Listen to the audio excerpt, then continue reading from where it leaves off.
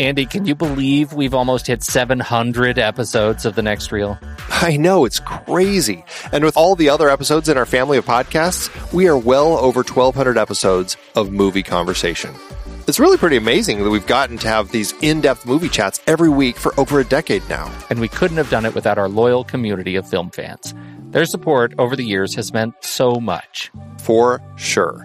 That reminds me, we should give the merch store a shout out. Buying shirts from thenextreel.com/merch is a great way listeners can continue to support the show. Plus, they get to sport our great designs. Absolutely. I think sometimes folks forget we have a variety of shirts, mugs, phone cases, and more available. In fact, a great place to start is with a shirt sporting the Next Reel's logo. We also have that classic Fast Times Spicoli Surf School tee, or the weirdly popular Rusty's European Tour shirt. The one from National Lampoon's European Vacation. Why is that so popular? Search me, but we have sold a ridiculous number of those. I guess there are a lot of Rustys taking trips to Europe? We're always adding new designs based on movies we've covered, like our brand new design for a streetcar named Desire, featuring a streetcar named Desire. So if you want to rep your love of TNR and films, head to thenextreel.com/merch. Every purchase helps us continue to have these weekly in-depth conversations. So visit thenextreel.com/merch today. And as always, thanks for listening and being a part of the Next Reel community. We've got lots more great movie chats coming your way. Andy, it is hard to believe that we have been having in-depth weekly conversations about movies since 2011. You are telling me. Producing this show week after week requires a ton of work behind the scenes. If you'd like to help support our efforts, one easy way is by using our Originals page when shopping for books and movies that we've covered. Just visit thenextreel.com/originals. Your purchases made through our links give us a small commission at no extra cost to you and allow us to keep having these great discussions. I love The Next Reel Season 4. Do you know why? I don't. Why? Because we got to talk about my favorite movie, Terry Gilliam's Brazil. That's not even an adaptation. No, but it was such a great part of our great Terry Gilliam series, and a few others in that series were adaptations, like The Adventures of Baron Munchausen, adapted from Raspi's stories, and La Jetée, which inspired 12 Monkeys. Oh, right. And for our Man with No Name trilogy, we saw how Sergio Leone's A Fistful of Dollars was basically stolen from Kurosawa's Yojimbo. We added Labor Day to our Jason Reitman series, adapted from Joyce Maynard's novel. Oof, there's one we'll always regret. Our big Stephen King series covered adaptations like The Shining, Cujo, Christine, and Stand By Me, great horror and coming-of-age tales. Another Coen Brothers adaptation, too. We got to talk about how they turned Homer's The Odyssey into Oh, Brother, Where Art Thou? For our holiday series, we did The Bishop's Wife and The Poseidon Adventure.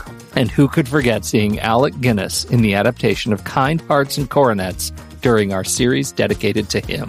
We really need to do more of his films. Truly.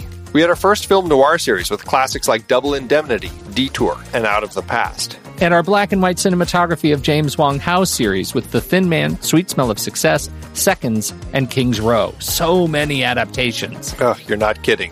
Dive deeper into these originals and more at thenextreel.com/originals. Every book you buy helps support our show. Get the full list at thenextreel.com/originals and start reading today.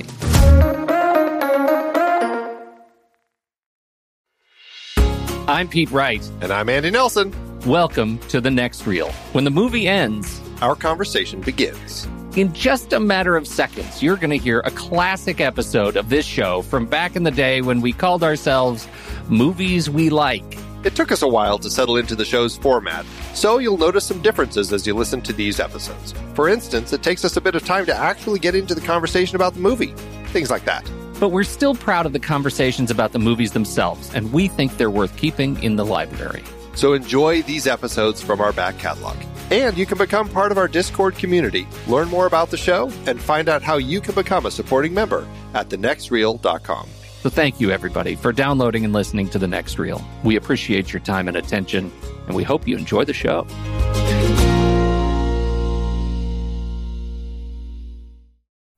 He's going to sneak in the window. Watch you sleep. He likes to sit there and watch you sleep. He's going to take his place right next to your mama, who still sneaks in and watches you sleep at night, too. Oh, have you read that book? Do you remember reading that children's book? Yes.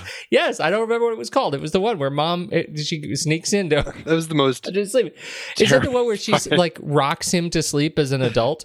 She doesn't rock him to sleep, but she sneaks into his room in the middle of the night and picks him up while he's sleeping and rocks him. It's terrible. It truly is. It's really awful. The most horrifying children's novel. Hi, this is what you should grow up to expect from your mother. She's going to sneak into your house your entire life and watch you while you sleep and fawn over you. They actually made that into a movie. It's called Ride. We did the trailer last week. Very funny. Very funny. I think that's a little more of an extreme helicoptering. I think there's a good horror film in there, actually.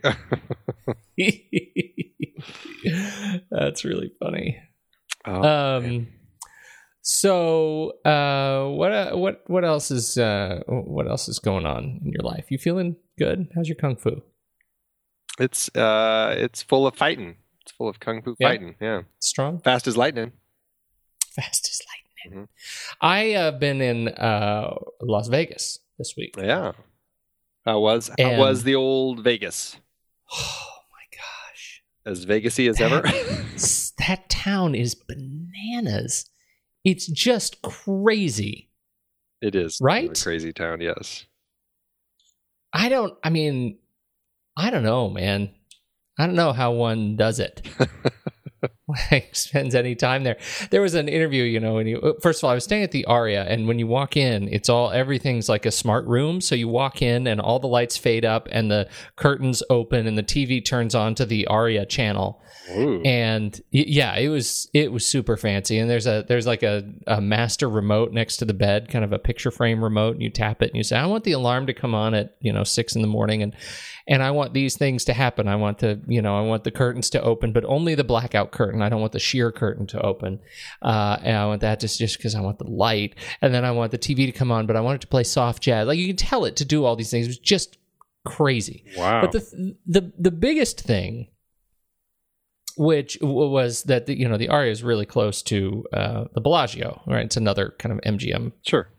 Kind of thing. And I hadn't, the last time I was in Las Vegas, it was before the Bellagio was around. I should say I'd been in Las Vegas since then, but I didn't go down to the new strip and see some of these new things. So I'd never been to the Bellagio, and I'd never actually seen the fountains. So my only experience with the fountains was Ocean's 11.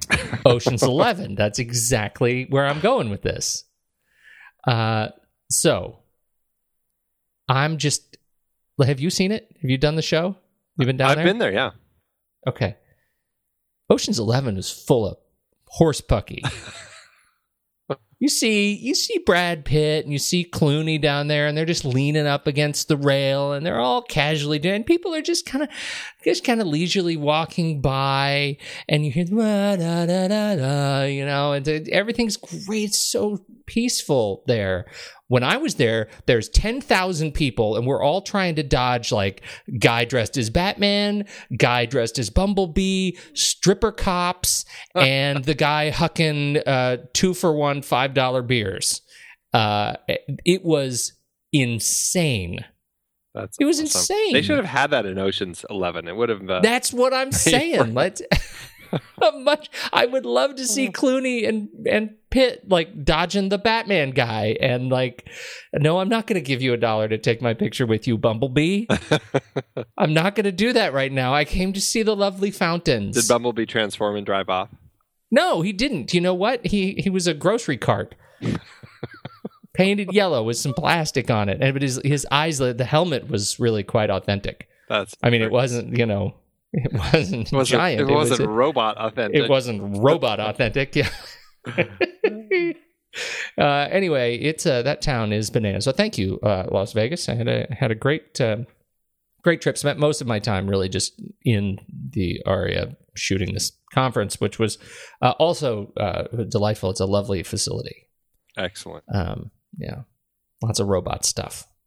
Robot curtains, robot light. Everything was robot. Now I came home and I want to, like, totally make my house smart. Do you remember Maximum Overdrive?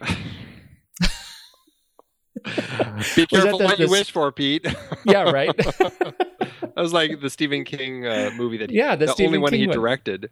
Where exactly. Was it the spiritual sequel of Carrie? Where all machines come to life, like there's a meteor or something, and the ATM machine is like refusing to give money to people, and it's like that's exactly what would happen. It's like even the curtains would just like just move to spite you.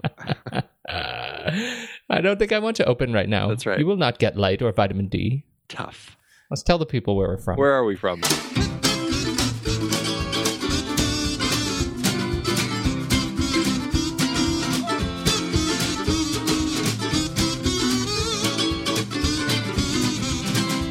Hey everybody, this is The Next Reel, and I'm Pete Wright, and that there is Andy Nelson. Yo!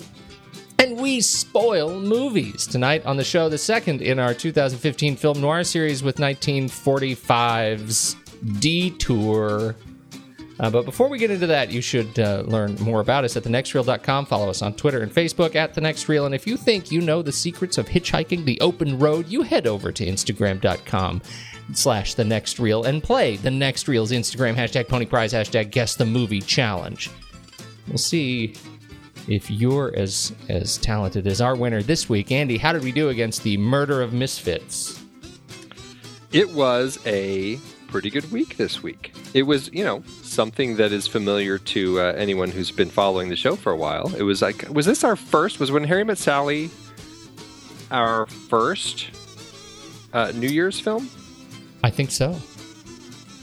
I think it was. While you talk, I'm going to look it up. Yeah, figure that out. But yeah, it was When Harry Met Sally, an absolutely fantastic romantic comedy that spans, the love story of these two.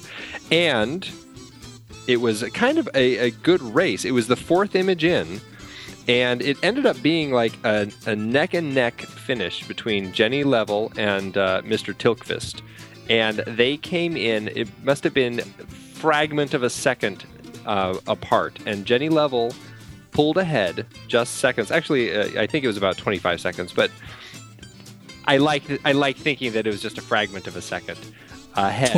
Wait, you like to think it's but are you serious? It was 25 seconds? 25 seconds before Mr. Tilkvist, Jenny Level, pulled in with When Harry Met Sally. Yeah. Yeah, so he probably didn't even see it on his display. He typed it in and hit enter, and then hers was already right there before his.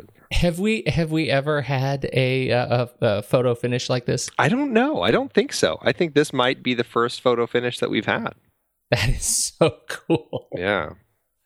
And yes, I will confirm this. We did When Harry Met Sally. When Harry Met Salary. Yeah, Harry Met Celery.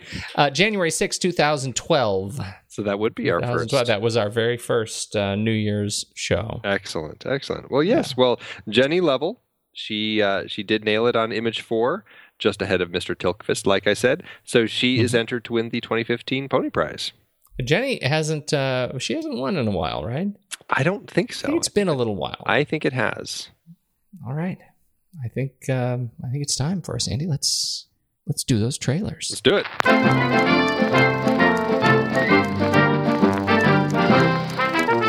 I'm going to go first. I'm totally going to go first. As well you should.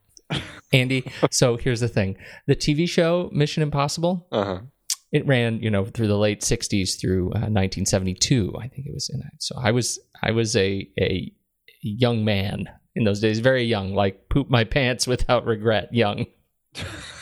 and I have it on some authority that my father used to prop me up with him in my infant days, and we would watch Mission Impossible together while he would eat barbecue bologna sandwiches and Cheetos and Coke. So that's how long I have had a connection to this franchise. My connection runs deep to this franchise. I'm sorry, I'm stuck on the diet here. No, it was not good. And I should add, it was also, they were made on just strictly as blanched white bread as you could find. Sure. And barbecue, you take the bologna, the round slices of bologna. This is good. And you fry it in barbecue sauce and you put it on. And you don't put anything else on. It's just essentially bread It's awful. Why would anybody do that to their body? But that was a thing in my family, and so I have a connection to barbecue bologna sandwiches and now Mission Impossible. Those things are tied together. That's fantastic, and that's why I am pretty thrilled that we finally have a trailer that dropped this week for Mission Impossible: Rogue Nation. The IMF is uniquely trained and highly motivated. Specialist without equal, immune to any countermeasures. But it is an agency of chaos. The time has come to dissolve the IMF. Now I want you to choose your next words very carefully. Where is Hunt? Last I heard, he was tracking the syndicate. The whole gang is back together in this film. Right? Yeah. Tom Cruise, Jeremy Renner, Simon Pegg, even Ving Rhames is back in this thing. Yeah, he's I think been in almost. Has he been in all of them? No, he has not been in all of them. Well, I take it back. Maybe you could count that he was in one of them where he wasn't actually in it, but he showed up at the restaurant drinking a beer with Keith and Hunt at the end. Right? That sort of counts, but not really. Yeah, he didn't go on any missions. He didn't do a mission. You're right. It was a walk-on. It wasn't a thing. But now he's back. He's back. He's a real thing. But Alec Baldwin joins the cast of this one, and Rebecca Ferguson, I guess, is playing the very kick buddy female lead on this thing. She looks tough. I don't know. This trailer, man, they hit hard in this trailer, so I'm very, very excited about it. I have heard I heard nothing about it, nothing at all. I mean, I knew that there was a script. Like, that's as far as I got, and I feel like I only just discovered that a few weeks ago. And then Tom Cruise, somebody retweeted Tom Cruise on his Twitter feed, and his tweet was "Light the fuse." I thought, well, wow, they must be about to start shooting. And 2 days later, the trailer dropped. So that was a very short shoot. And filmmaking has gotten very, very efficient. That's right. It's all done live. It's all done live. This one hits July 31st, 2015. What do you think? Are you in for Rogue Nation? Oh, IMAX? 100%. Atmos? 110%. I'm so excited. As you know, I did my big Tom Cruise marathon last year. And I mean, I love the last three Mission Impossible films. I think that they're great. I mean, the last two Mission Impossible films. I'm pre-loving this one. I guess I was including this in my love. That was kind of funny. It looks so good. I love the airplane thing. Yes, open the door, and he doesn't open the door, and that is even the poster of Tom Cruise hanging off of the side of this airplane as it takes off into the air. And I guess you missed it. I saw a video of him hanging out the side of a plane that was posted online like 2 months ago or so, when they were filming. Like, somebody actually was filming Tom Cruise, crazy Tom Cruise, actually doing this stunt where he actually was hanging off the side of an airplane as it took off, and they filmed this scene. And somebody filmed it with their phone, and you could see this little dot of Tom Cruise on the side of this plane as it actually took off. And I was like, I cannot believe that man. He is flipping insane. But that is awesome. It makes me want to see it all the more. I'm super excited. This one, I will say, there's so much stuff going on in the trailer. This one, maybe more than any of the others, I really felt like this really was an impossible mission. Yeah. No, I'm right with you, and I'm pretty excited about Tom Cruise right now, and I think I have been excited about Tom Cruise for several years. I mean, with the exception of Rock of Ages, Mission Impossible: Ghost Protocol, 2011, Jack Reacher, 2012. I'm on the record. I liked that. I liked that film a lot. Oblivion, I also liked quite a bit. I know I stand with fewer.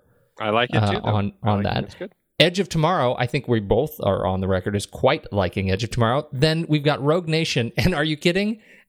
That's 2015. Top Gun 2, and then Jack Reacher: Never Go Back. Oh yeah. I'm okay with him diving back into the well on those films. I really am. And I would jump back. I mean, Night and Day, it was fun. It wasn't that great. But Valkyrie, I was actually quite impressed with Valkyrie. I thought that was solid. You're right, it was. And even before that, Tropic Thunder. Yeah, that's just That is a brilliant role. I'd love to see him reprise one day. Me too. So he's on quite a run. He is doing the movies that he just needs to do right now. I love these movies so much. I'm absolutely okay with giving my money to the cinema in exchange for the value that I get from Tom Cruise in movies. Here. I'm 110% in agreement with you on this one. All right, July 31st. I think I'll actually be in New York. To find a way to see it in the woods. There you go. All right. How about you? My trailer is a little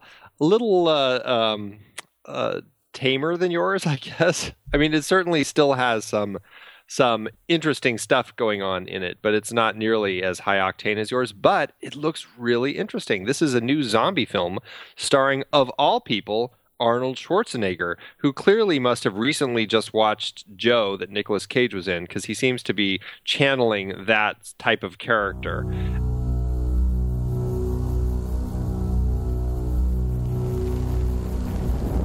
Dad, you've protected me all my life. Now it's my turn to protect you. There is life with you, not with me. Don't come looking for me. I'm safe. I'm fine. I wouldn't normally release someone with this type of infection. Dad! I need you to follow the rules here. Quarantine is 8 weeks in. This is a kind of a post, Z apocalypse type of story where you've got people who are, there's a zombie disease that's slowly infecting people. And it sounds like it's a really slow disease. It's a very slow progression of going from human to zombie.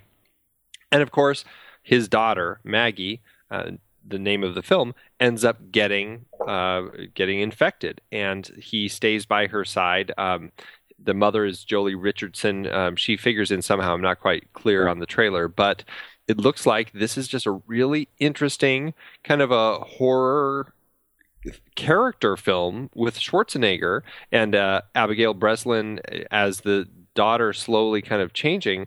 It looks like a really interesting kind of a frightening character study that really intrigues me. And the buzz on this, especially about Schwarzenegger's performance, is very exciting. And I know Schwarzenegger has kind of, had a lot of, stories going on in his personal life. But now that he's kind of out of politics and getting back into film, I've got to say, this looks like a really exciting step in a direction that I'd love to see more of. So, I'm very excited about Maggie. It's going to be opening, what did I see for the release dates? I know it's limited May 8th.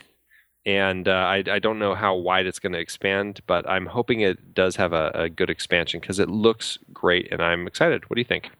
I am equally excited. And in fact, if Mission Impossible had not dropped this week, this would have been the trailer that I jumped on because, we celebrate the canon. We celebrate the entire zombie oeuvre. And I just seeing how great he looks in this film. Yeah. Gets me just really excited for his for him taking on some of these more interesting kind of alternative roles. I did not like him in that police thing that he did. He was like the SWAT. Oh, yeah, I missed that one. SWAT leader, and I just wasn't crazy about that. The films that he's back to, obviously we haven't seen Terminator Genesis yet. I'm reserving judgment, but this one is I'm more excited for Maggie than even Terminator Judgment in terms of the Schwarzenegger performance. Terminator Genesis, because he looks really, really good. And Abigail Breslin, of course, the final sequence when her feet come out of the bed, and it's a close up on her feet as that foot just kind of enters the frame, is really haunting. Mm-hmm. So I'm very excited about it. It's one of those, if you kind of celebrate the catalog of zombie films, it reminds me a lot of The Last of Us, which was actually the game that they are making into a movie that was a multi-award-winning game. You talked about that one on the show, the opening. Yeah. Right. We've talked about that one. It's a fantastic game, and it is that same sort of father-daughter, or not father-daughter. In that case, they're not related. They find each other and making their way through this world together, and so it has a kind of vibe to it that I'm really excited to see explored. Excellent. It's almost, you know what it's almost like? It's almost like What was the one with Will Smith that I like so much? I Am Legend? I Am Legend, but like a year earlier. So not everybody is dead yet, and the daughter is still alive. Right. This is what it would have been like. And the dogs are still good. So, Pete. Yeah? Where did you leave his body?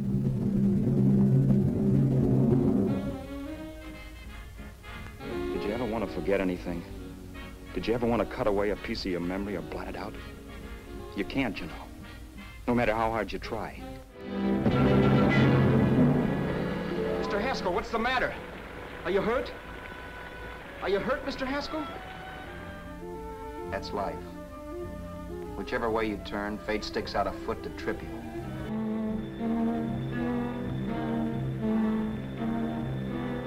Sure, $3, 300. He was a piece of cheese, a big blowhard. Listen, mister, don't try and tell me anything about Charlie Haskell. Remember, I knew him better than you did.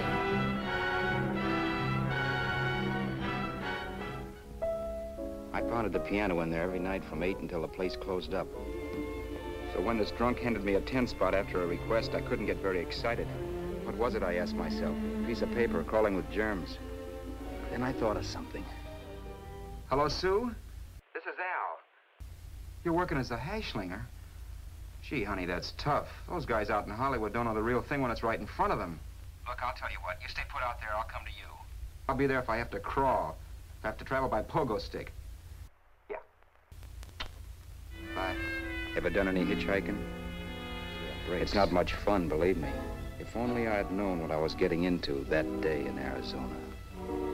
Detour. Should have been a musical. Wouldn't this have been a great musical? It can still be a great musical, Pete. Let's write it. This whole podcast is going to be a musical.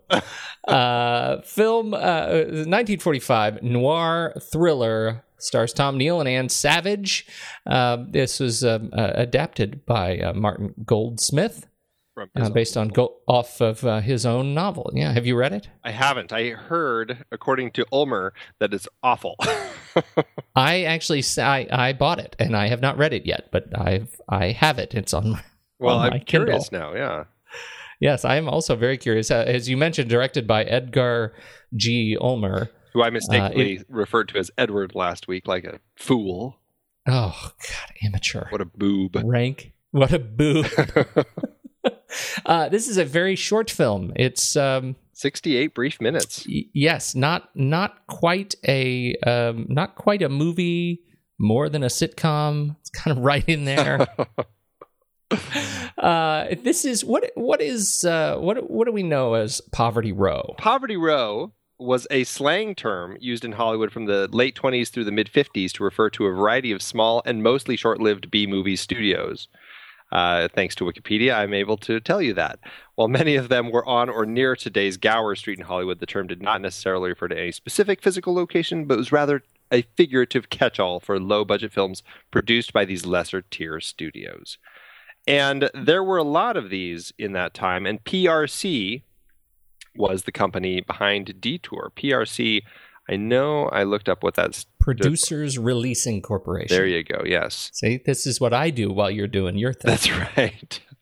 And they released this. They were one of the studios in this so-called Poverty Row.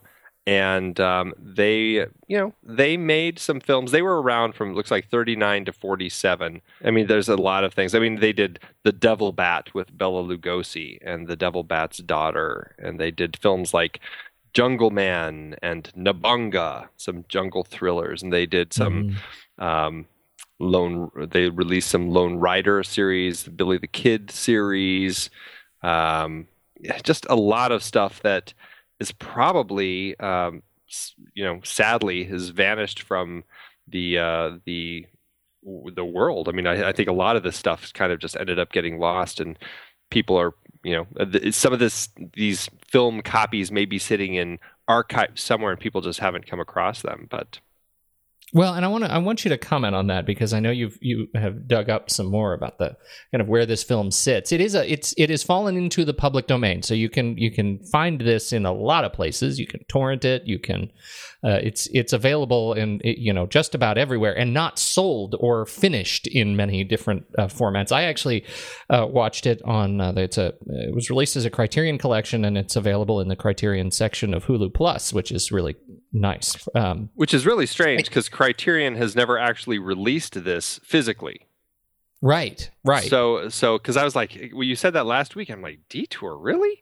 And I looked on their site, and it's nowhere to be found on their site. So it must be something that they just kind of pulled, or they partnered with somebody who had a copy of it and then released it under their umbrella over on their channel. Yeah, I don't know how they classify those films, but Detour is not alone. There are a number of films that are like their kind of bench strength films that they haven't actually released, and it is not.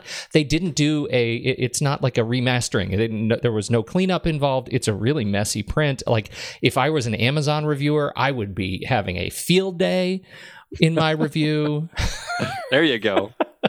It really is. It's not great, but it's great that it's available, and it's great you can find it. What was your experience watching it? I watched a print from was it Alpha Studios, I believe, that it's really not the greatest of prints. It was or Alpha Video is what it was. It was a pretty rough copy of it, unfortunately. But I've had it on DVD forever. I don't even remember when I got this, but it's been quite a while.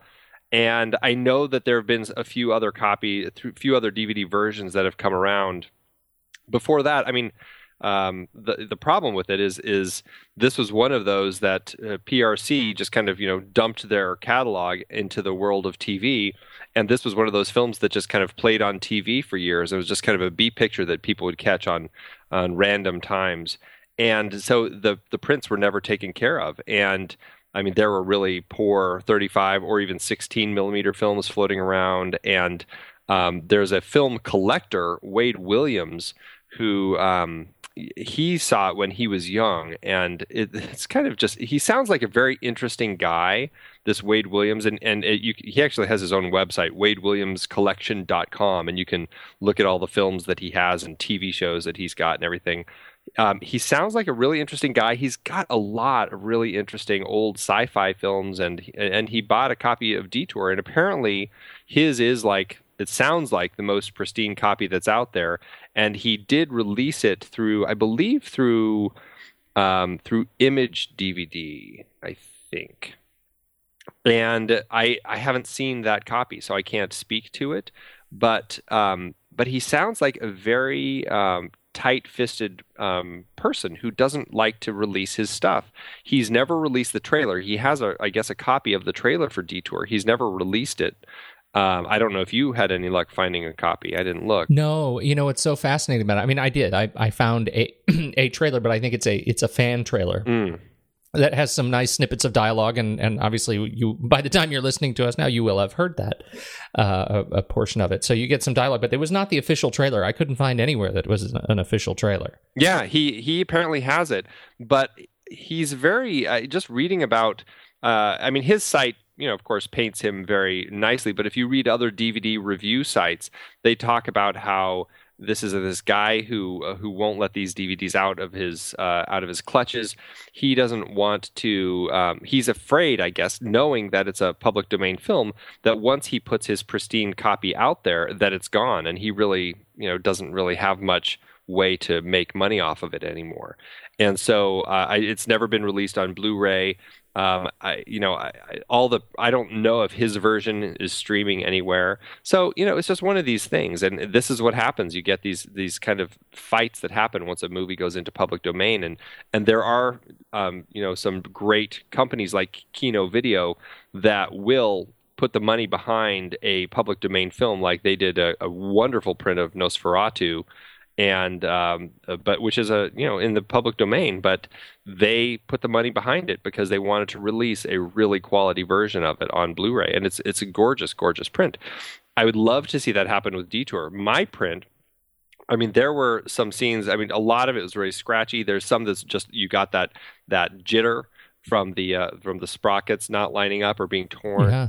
Lots of frame dropping. Yeah. Characters just sort of suddenly move 4 or 5 feet across a room. Right. Exactly. As they're walking. Where a whole chunk of film got moved. And it's a shame that this film just wasn't treated well. And I like I said, I haven't seen his, so I don't know if his is any better, but I don't know. I'd love to see it taken care of and put out there. So I had not seen it. Yeah, right. This was your first time. This was my first time, and I have since watched it. I can say safely 2.5 times. You gave me some specific viewing instructions.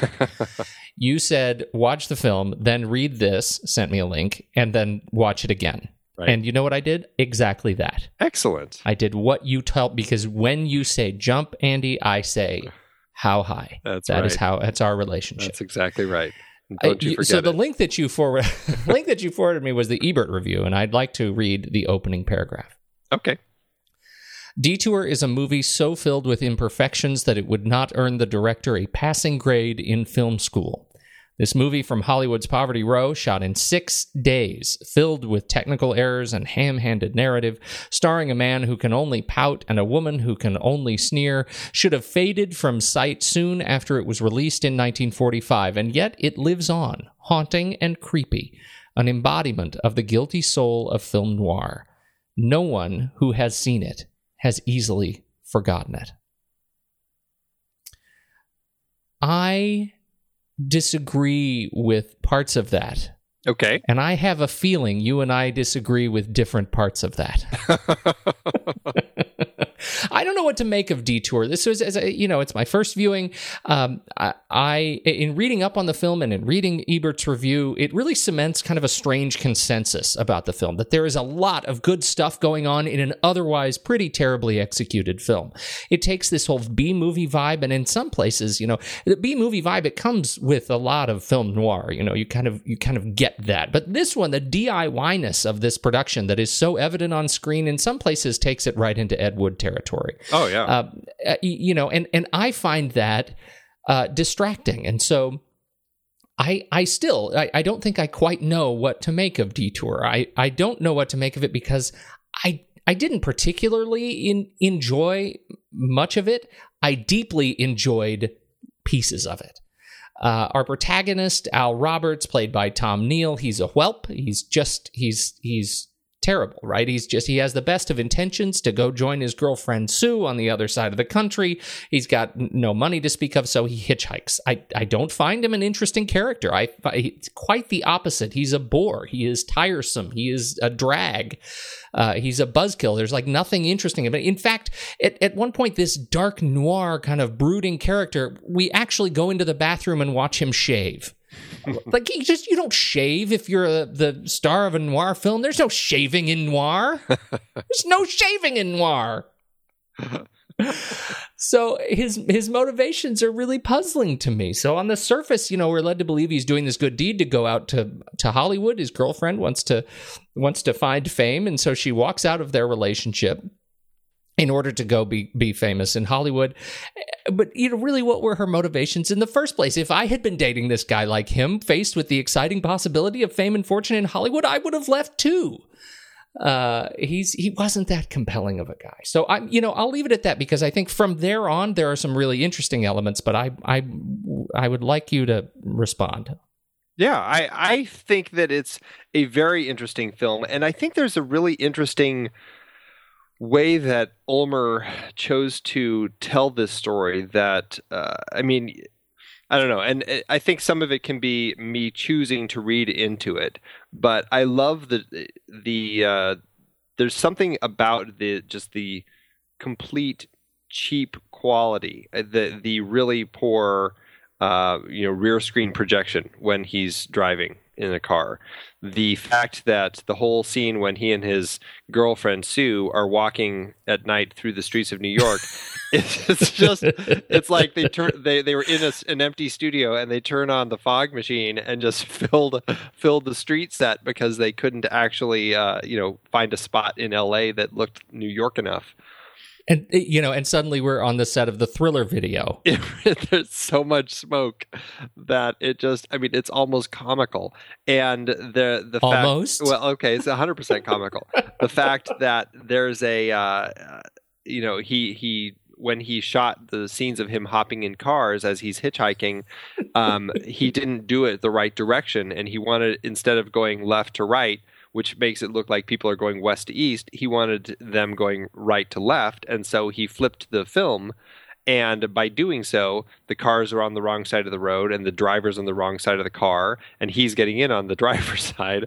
And so it all looks completely backward. And there's so many things like this through the film that just scream cheap production. That, I mean, you wouldn't ever see a film that is 5-star rated in Roger Ebert's great reviews or great movies, selections, that has all of these flaws. You would never find a movie that's made today that is given this much special treatment, except for the fact that there is this dreamlike quality to the story that I always find leaves me very haunted by the time I get to the finish. There's something just really very creepy about this woman, this very femme fatale woman that Anne Savage plays to a T.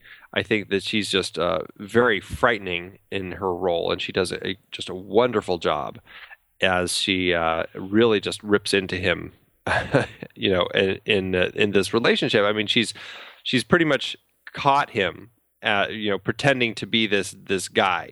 The driver has a heart attack. Yeah, we gotta step back, because I think that the story of Charles Haskell, the real Charles Haskell, the driver who picks up Al Roberts, is it sort of plants the seed for this relationship, that Anne Savage comes into the picture. And so that, I think, is really interesting, because both Haskell and Vera are characters embodying sociopathy.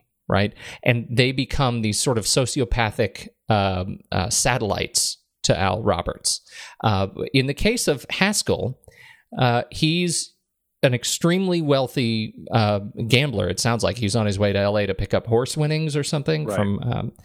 And so he's very, very wealthy, and he picks up Al on the road, and after a long period of silence, they start to learn a little bit about him, and he starts telling these stories with some relish about how he was in fights and cut another kid and put a kid's eye out. Put a kid's eye out. That's what it was. He put a kid's eye out, and he was, he talks about it with such like passion and such kind of relish, and we notice the deep scratches on his hand, and he starts telling this really misogynistic story about how he put this woman out.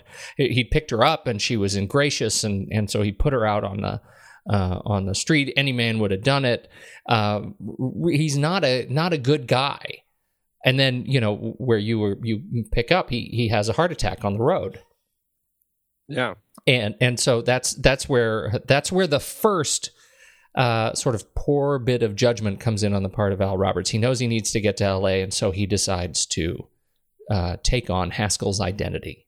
Right, because no one will believe that Haskell died. Everyone will think that he killed him.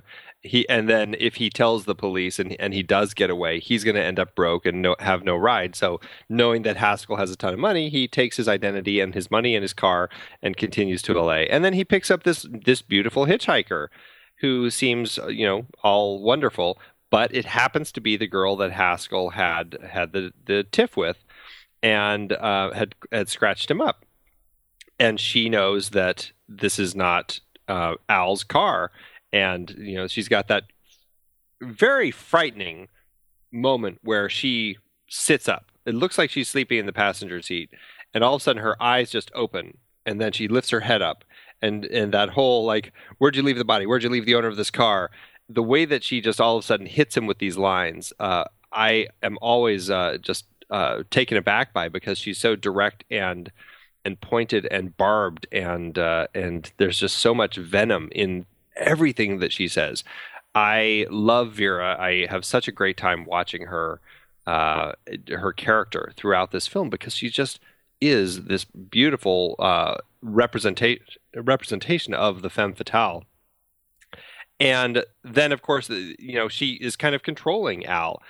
But the thing that I love about this story is, and I really was picking up on it more this time, is there's this real dreamlike quality to it.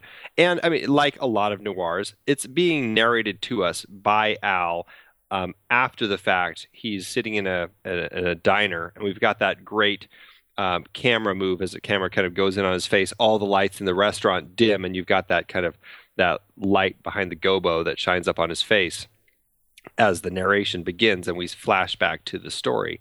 There's something to be said about a story that's narrated, and there have been great films out there that have the good examples of the unreliable narrator. And I'm starting to feel like this is not just a sad sack who makes really poor decisions. I mean, posing as a dead man, hiding the body in the bushes. I mean, it's like the most absurd decision to make. Like, oh, this seems like the logical thing that I should do in order to keep moving along. Mm-hmm. I don't know. It's noirish mentality, but at the same time, I'm starting to feel like, and again, I don't know if Ulmer was necessarily thinking this, but this is definitely my interpretation now, is that this is the narrator wanting us to believe that. And this is him really kind of painting this picture of I don't want people to think that I'm this killer. I'm going to paint it like like he had a heart attack, and he's like selling it to himself as much as he's selling it to us. And the whole story, I mean, even when you look at the flashback of him and Sue walking through New York, just the fact that it's so ethereal and everything just screams dream to me. And it creates this mood that takes this man down this journey, or down this path that is just a very dark journey that into really kind of the dark places in his soul that he doesn't necessarily want to go to. Well, and I'm glad you said that, because I think that's one of the things that keeps me watching after about minute 31 is that we have this twist. Once we get into Vera, you start to get this sense, particularly on the kind of the third watching, you get this sense that she is a caricature from of a woman. Like, she's someone who can't possibly exist. She is way too just bipolar in her in the way she interacts with him, right? She's happy and supportive about this plan. She's encouraging that they're going to do something great and make a lot of money, and then she's crazy angry and coming after him. And his, as you say, his unreliable narrator, the voice that we're hearing from him, the sad sack voice in the bar, is this voice of, can you believe I'm such a victim? Mm-hmm. Well, I find that really interesting because that's it's that kind of codependence that we were set up early in the film. I think it's so funny that we come back to this codependence theme after talking about it in La Vie en Rose. That we have his relationship with Sue. It can't be good unless he can't be okay unless she's okay, and she's not okay, and so he is trying very hard to rationalize their relationship together. But at this point, once we see how he's interpreting his relationship with Vera, who knows what happened to Sue? Did she really go to L.A. or did she, air quotes, go to L.A.? Right. Who is the most dangerous character in this film? By the end of it, we have two people confirmed dead at his hand, and yet how accidental could it possibly have been? That's the piece that I think makes it really interesting. If I could just get over the fact that I'm so not interested in his whelpishness. His sad sack is played so extreme, which I actually have really grown to love. I really enjoy watching Tom Neal in this because it's like one of the most pathetic film characters that I've seen. I mean, there's nothing about anything that works for this guy, and he's just so glum about all of it. And I don't know, there's something that I kind of laugh about when I watch. And but I can see where you're coming from with him, because he really is this character that's just like, I mean, he's not that interesting, and then he goes to make some of the worst decisions that a character could potentially make. How is that a character that you're interested in following? It's there's an interesting thing, and this was something that that we had this conversation about who's the most dangerous person in the film. Did you catch the way the heart attack happened? Now I really am saying heart attack with air quotes. Well, it looks like he falls out of the door of the car, like he's sleeping. He falls out of the door of the car and hits his head on a rock. Is what it looks like to me. Yeah, it's what it looks like to me too. But and then he goes and buries the body under some brush. But how easy is it for us to interpret that as unreliable narrator stuff when now we have his tale of what happened? Yet we have evidence that he was hit over the head with a rock. Right.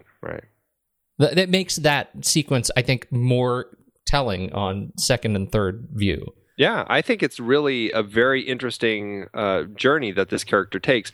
And I also think I haven't quite made the leap that maybe he also killed Sue. I think there's an interesting angle where maybe he had this relationship with Sue and he thinks he wants to get back to that like good relationship, but he really knows he's this scoundrel and this cad and this murderer. And when he ends up with Haskell and when he ends up with Vera, it's really, he's in a relationship that is much more fitting for him. I think he feels more at home in those relationships. I mean, the thing that's so interesting, once he's with Vera, it would be so easy to leave. There's no, she's drunk all the time. And I don't know. I think that he finds excuses to stay, but it does feel like there's this sick relationship that they are actually forming and that he actually seems to prefer being in that sick relationship because that's kind of what he prefers in his life. Right. I can totally see that. She is, if you talk about the one reason to see this movie, I think that's, she is that reason. Vera's, Anne Savage's Vera is a fascinating character to watch. And it really does get better every time I see her enter the frame. She's just wonderfully talented in this film. And such an interesting person to watch. Her exchange at the or her turnabout at the car dealership when they're trying to sell Haskell's car, I think is really great. She's in there they're trying to be the haggling couple, and the lead up to this sequence, them talking in the car about this plan, about how they have to sell the car, they have to make it look like they're haggling so that it's not too fast, somebody will rat on them on the car, but to watch her end up taking control of that scenario, I think was a really interesting exchange. It was particularly nice to see a little bit of shakeup because this is, from a production standpoint, this film only has 3 sets? Yeah, very few. There's the nightclub, there's the apartment, the dealership, and then rear projection, pretty much driving in the car. Well, and there's he stops and stays at a place also. Oh, I guess that's true. There's that one room. Yeah, right. Yep. Yeah. Plus exteriors for a few exteriors, desert exteriors. Yeah. Right. So anyhow, there is a nice kind of play back and forth between them, which I think takes on more interest as you start to think about her as a manifestation of his relationship with kind of women, and as a manifestation of his memory, makes it more interesting to me. Yeah.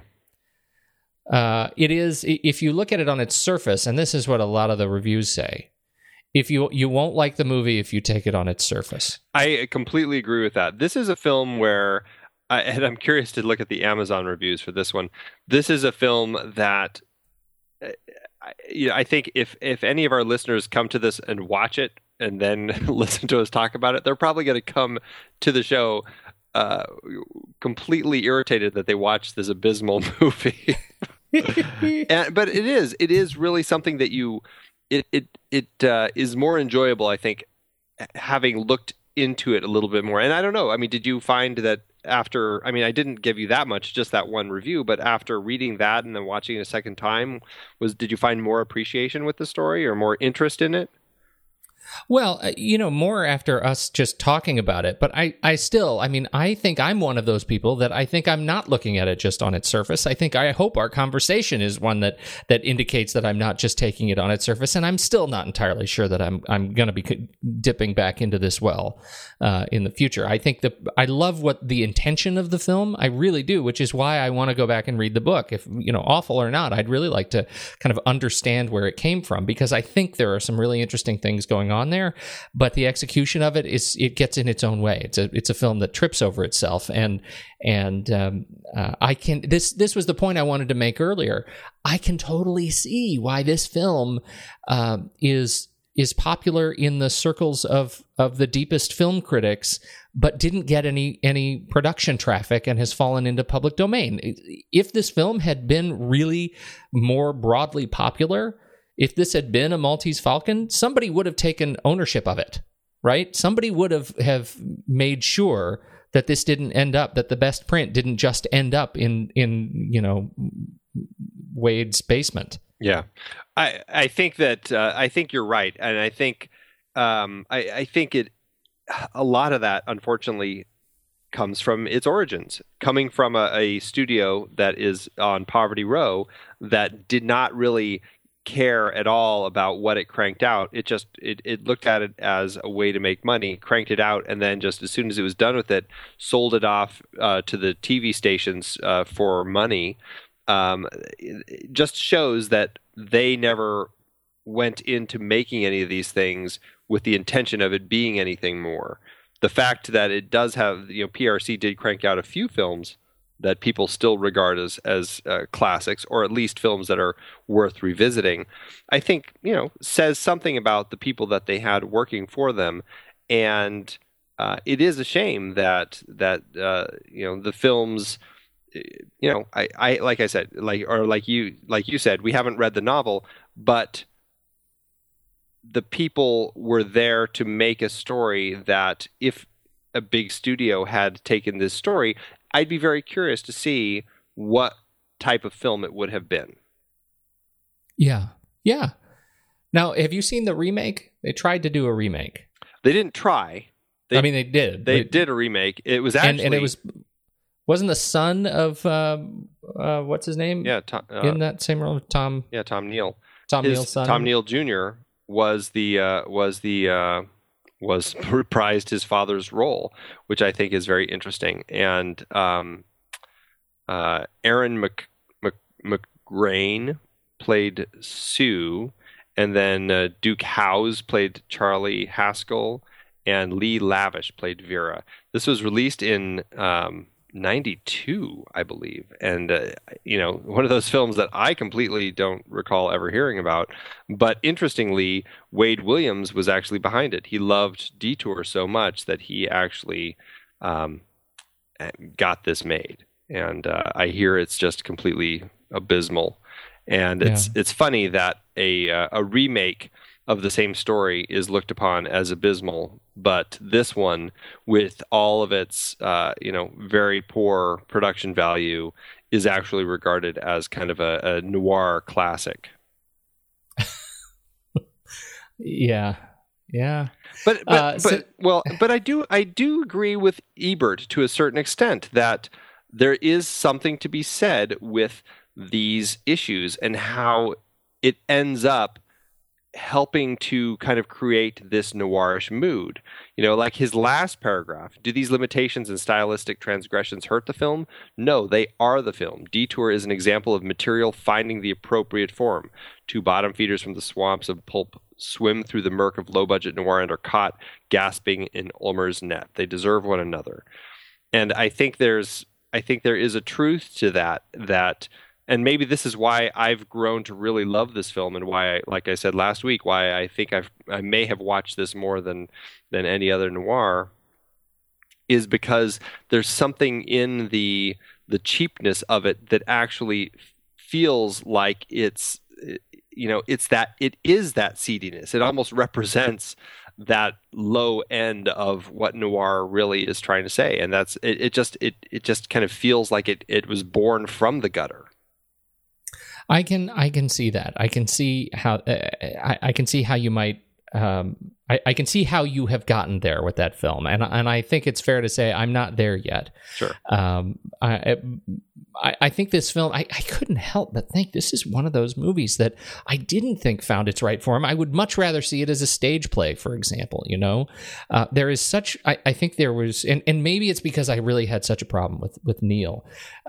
There's such life and vibrance in Vera, in her sociopathy, that I just love. He really, it's not just that there's a dreamlike sense to the film. He's in a trance much of the film, and I think that is so distracting for me. But I think there are a lot of layers to the film. It's one that I would love to see on stage. I would love to see it remade with some broader intention to it, and a little bit more interest. The cinematography of the film, it's actually fascinating. Benjamin Cline is the cinematographer of the film. The camera was, it might as well have been an episode of I Love Lucy. Like there was no energy to it. It was like there was certainly not the energy that we have already come to expect from other films of the same genre at the same time. This was very clearly a 6-day shoot, and yet Ben Cline he's got 369 credits between 1920 and 1972. I mean, this guy was a machine. In terms of getting behind the camera. And I will say, for a 6-day shoot, there's actually more creativity in this film than you would ever expect. Like, I actually find there to be some interesting moments that do kind of stand out more so than what you would see in like an I Love Lucy episode. Like I mentioned, the interesting lighting game that they play when it goes into the voiceover. There's that really kind of disorienting shot that starts on when he's sitting in the diner. It starts on his face, and then it booms down to the coffee mug, which seems like a giant coffee mug. It like throws you, and then it kind of it pans over and moves over to the jukebox. There's some really interesting movement. Likewise, when he kills Vera in the end, you've got that really fascinating, almost first-person point of view camera perspective, where it's like the camera shows her face, her strangled face on the bed. It goes out of focus and moves up to the mirror or to the nightstand, and it focuses in on her hairbrush. It goes out of focus and it moves over to her shoes and it focuses on those. And it kind of keeps moving around, going in and out of focus. And for a film that was shot in 6 days, yes, a lot of it was very kind of standard and not overly creative. But I actually think that they did find some ways to make it at least more interesting than it should have been. All right, I'll give you those. I'll give you those sequences, and I'll add one more to it, but I'm not officially changing my opinion. When she picks up the phone and says she's going to call the cops, the camera stays right on her, and I think what is a really interesting switcheroo, she talks to the cops while her eye line is straight at him. As he starts to struggle with her, the camera doesn't change. Like they don't cut back to him. And the next cut is again from over his shoulder. His back is still to us, but it's now from outside of the room. And I find that such an interesting tussle. That is one that I'm going to add to your list. Yeah. I'm still not that excited about it, but no, I mean, I agree. I think a lot of it isn't that exciting, but I think there's more in it than you would expect for a 6-day film shoot that does lend to this feeling of just kind of, something being a little more dreamlike, a little more something's just out of whack a little bit. I've grown to really appreciate all of that. The final assassination is so bizarre. Yes. There is another. They're still in their tussle. She is super drunk. The phone box is actually in the bedroom, and the phone itself has been out in the living room where the threatening police call happened. With potentially the longest phone cord that I've ever seen. Longest and most sturdy phone cord that you've ever seen. Yes.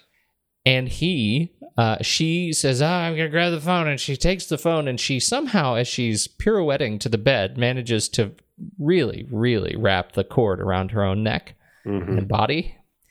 And so there's still some cord hanging out under the door as she locks herself into the bedroom, preparing to call the police. He grabs the cord. As his dream would tell, he's trying to rip it out of the wall. But in fact, he grips it, and you see he's wrapped the cord around his hand so tightly as he pulls the cord under the door, and it turns out the whole time he is strangling her as she is noosed up on the bed. Really an intense way to go. Yes. And like you said, incredibly strange. Yeah. Yeah, which lends more credibility to this dream state sequence that feels so loosely capitalized upon, but still, it's more credible.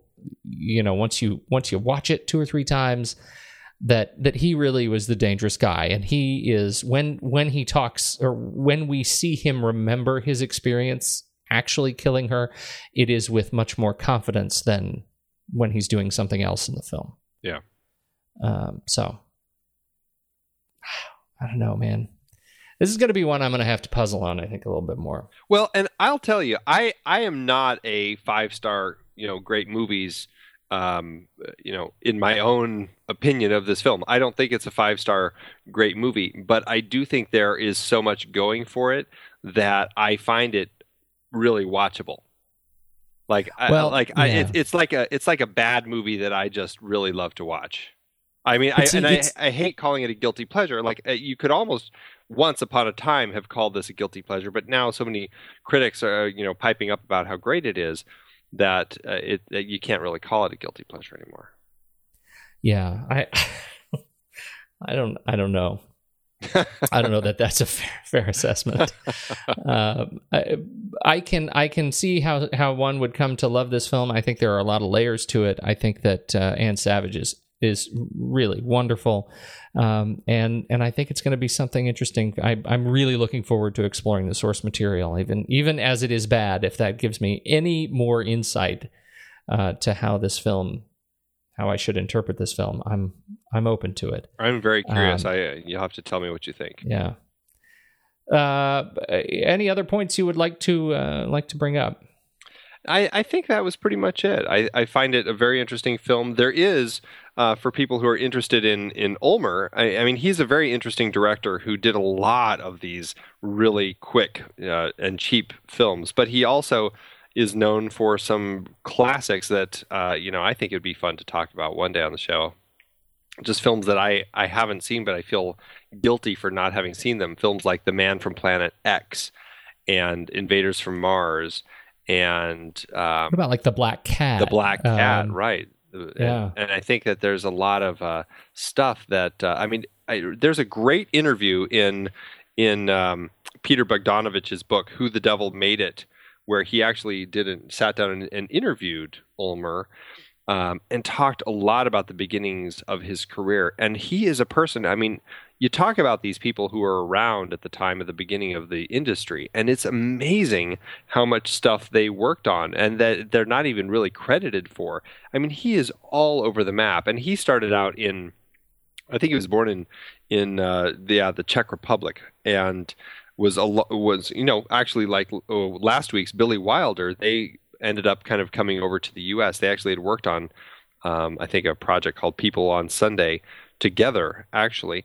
But much like Wilder, he came to the U.S. and he made just tons and tons of films. Like, he was cranking these things out. He worked with F.W. Murnau on Sunrise. He worked on The Golem. He worked on, I mean, just looking at his list of films of that he worked on, as whether it's production designer or helping with sets or, kind of uncredited co-director. It's crazy how much stuff that he actually was involved in. And it's exciting to hear stories from people who are around all of that. I think his mentality sometimes is very much just like PRC's, just there to kind of crank this sort of stuff out. But it is a really interesting interview, and I definitely recommend it for people who are interested in learning more about Ulmer. You got a link?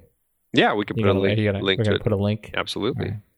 There's one thing we didn't talk about, but since we talked about the Hays Code last week, we should at least bring this up. The very, very end of the film, he's now, if you go by our revisionist logic, he is now a murderer 2 times over. And because of the motion picture code, we couldn't see a character actually get away with murder. So the very final sequence is him once again walking down a dark street and being picked up by a police car, which he'd already foreshadowed would be the car that is going to eventually pick him up, which I thought was interesting. And again, it lends even more credibility to this kind of, he's the most dangerous person in this film. Yeah. So. Absolutely. Yeah. It's good thing to bring that up. I'm glad you did. Yeah. I live to serve. Really. I say we rank it. No, let's talk numbers. Did you get anything? The only thing I could find about this, I couldn't find anything as far as how much it made, but I did find there's some discrepancy about how much it actually cost to make.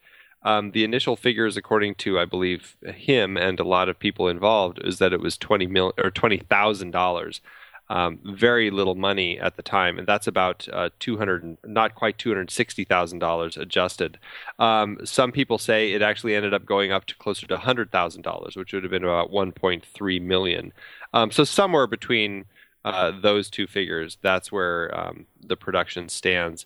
And but that's all I could find. I couldn't find anything as far as how much it ended up grossing. I would love to know. Yeah, it'd be very interesting. Yeah. But for now, I think we should rank it. Let's do it. All right.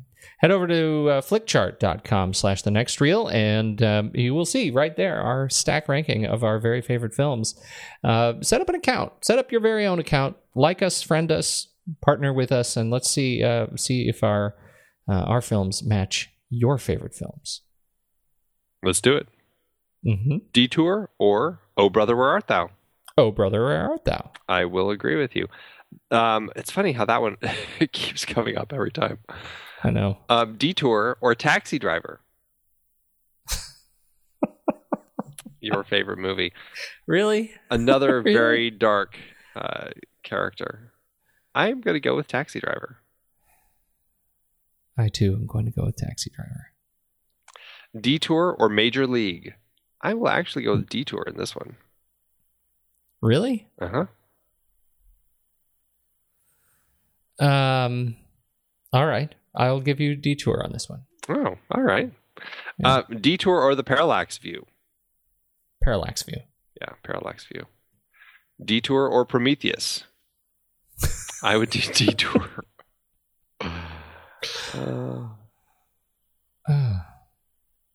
Man.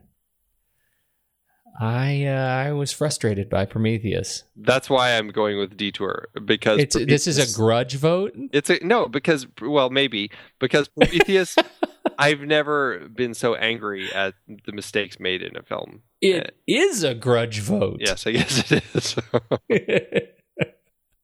I will agree with you on the premise of grudge. Okay. Detour or The Bishop's Wife? I would do Detour. I, on this one, would do The Bishop's Wife. Well, you gave me one. I'll give you The Bishop's Wife. All right, thank you. Oh, look at that. 149 out of 177. Out of 177? Is that what you said? Yep, out of 177. Wow. All right. I'm okay. Honestly, that feels okay. Yeah. Yeah. I agree. This is a movie. I think, having seen it, I was coming into the conversation tonight, I was kind of ornery. I was thinking, what the heck does Andy really love about this movie? And I am relieved to know two things. First of all, that there is a lot more going on in the film. The more you see it, I think there is some more interesting stuff going on here, and it's certainly made better with the conversation. But two, that you are not as gung-ho as you were in my head version of Andy. Yes, no, it's not. My head version of Andy, you were off the charts. Yes, just because I've seen it a lot doesn't mean that it's like my favorite noir or anything. But there is something about it that I am curious, like, you know, a year or 2 years from now, what will stick out about this film for you? Because this film, when I think of film noirs, this is one of the top films that always comes to my mind. Just the look on Vera's face when she sits up in the car. There are moments like that in this film that just scream noir to me. And when I think of noir, this is one of the ones that jumps right up into the forefront. I believe that. I believe that, and I don't mean that sarcastically. All right. This was good. Where do we go from here? We're going to continue our jaunt. We're going to actually take a detour down Scarlet Street next week. Fritz Lang's wonderful noir. I'm more excited about this one. Have you seen this one? Yes. Okay. Yes. It's a fantastic film. It's really a fantastic film. So, there you have it. All right. Well, for now, I'm going to go to bed. All right. I got to go bury a body in the desert.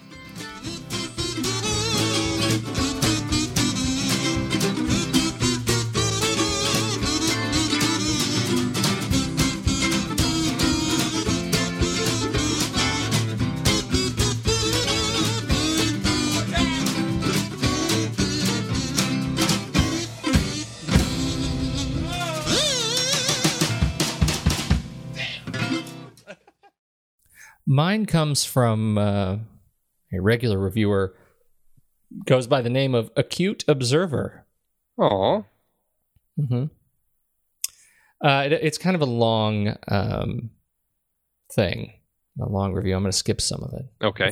The whole first paragraph is about the story.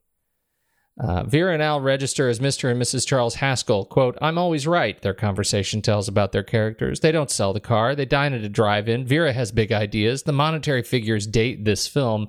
An argument results in more bad luck for Al. He leaves, but an unforeseen event occurs to end this story. A better script could improve this low-budget story. The idea of impersonation of a stranger was used in other films and stories. If Vera was thrown out of Haskell's automobile, how is it possible that she would return to it and be ahead of it, going the other direction? As a 2-star.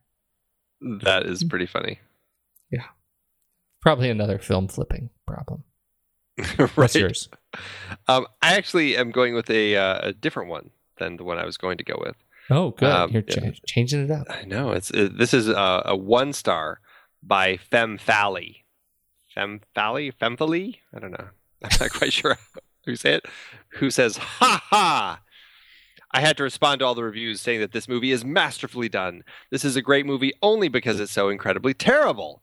It's funny, it's cliche, and it's definitely not great film noir. I once watched this movie in a college film class as the teacher's joke. I just wanted to straighten that out before I say that I still love this movie because of its obvious low-budget bad production and funny antics that are supposed to be dramatic, like when the two lovers are walking through the street and the director pans up at the street lamp and then down again at the couple about 5 times for dramatic effect, and it really just comes off as something that would happen in a spoof. If you're out for a good laugh, this is a great movie to give it. If you really want to watch the pinnacle of great film noir, watch Out of the Past or my personal favorite, Touch of Evil." Well, there's a point. There's a point to it, and I think it's pretty funny. I personally love the fact that their teacher showed it in film class as a joke. Oh, my. That is pretty funny. That is very funny. All right. Thanks, Amazon. I've been podcasting since 2006. In that time, I've tried countless hosting platforms, but in August 2022, we switched to Transistor to power all of our shows here at True Story FM, and it's been a game changer. I love that Transistor allows unlimited podcasts and storage without extra charges. We can publish so much content, and we do.